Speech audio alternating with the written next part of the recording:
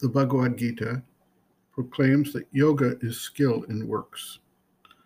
The type of focused, concentrated effort that comes about through a yogic practice is an essential aspect of completing any task skillfully.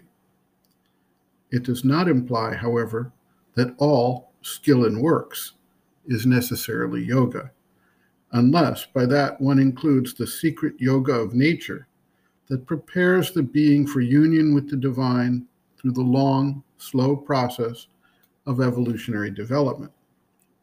We can easily recognize that there are people who are extremely skillful in their work, but the work is purely for negative or retrogressive activities for self-aggrandizement and the expansion of the ego. For work to be transformed into conscious yoga, there must be a conscious intention to turn that work into yoga with the consecration of the effort and the application of the entire being's energies and focus on that effort. There is no type of work that is better than another in terms of making the work itself a yogic process. There is frequently a misidentification of certain types of service as being expressions of yoga, with other forms of work relegated to a need to earn one's living or support one's family and community. This is an artificial duality that actually detracts from the ability of the seeker to turn work into yoga. That is not meant to denigrate the value of works of service or support of humanity's needs for food, clothing, health, comfort, etc. Yet the activities that support such generally positive results are not necessarily done from the yogic perspective with the inner dedication and attitude that converts even the smallest action into an expression of dedication to the divine presence. The determining factor is the inner relationship of the individual to the work and an inner connection to the consecration needed to stay in contact with and focused on the divine at all times. This process is progressive.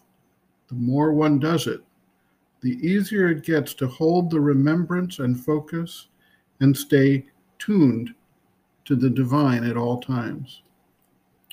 Sri Aurobindo observes, quote, "There should be not only a general attitude, but each work should be offered to the mother so as to keep the attitude a living one all the time. There should be at the time of work no meditation, for that would withdraw the attention from the work. But there should be the constant memory of the one to whom you offer it.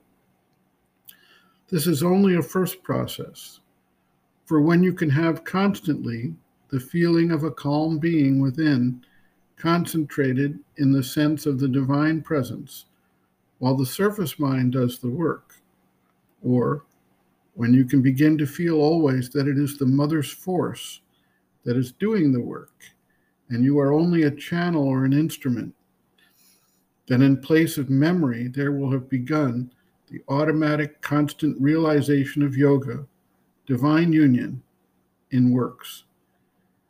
It is not at first easy to remember the presence in work, but if one revives the sense of the presence immediately after the work is over, it is all right. In time, the sense of the presence will become automatic, even in work." End quote.